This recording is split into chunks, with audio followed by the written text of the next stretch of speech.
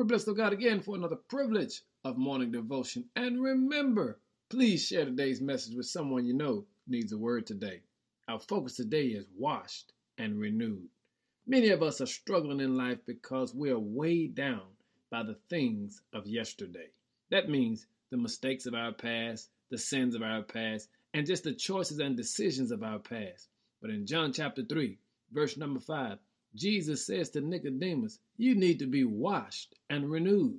He says, I assure you, no one can enter the kingdom of God without being born of water and the Spirit. And you know what water does. Water cleanses.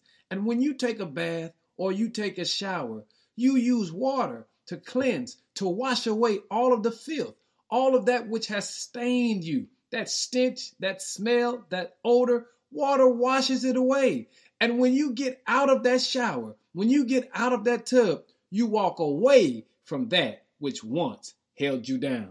Hey, family, God is letting us know today, if you come to me, I will make sure you are washed and renewed. You know that feeling when you take a good shower, when you take a good bath, and you step out, you feel like a brand new person. You want to know why? It's because you have been washed and renewed. Hey, get with the Lord today, because he has some water for you, and he has the Spirit that will wash and renew you.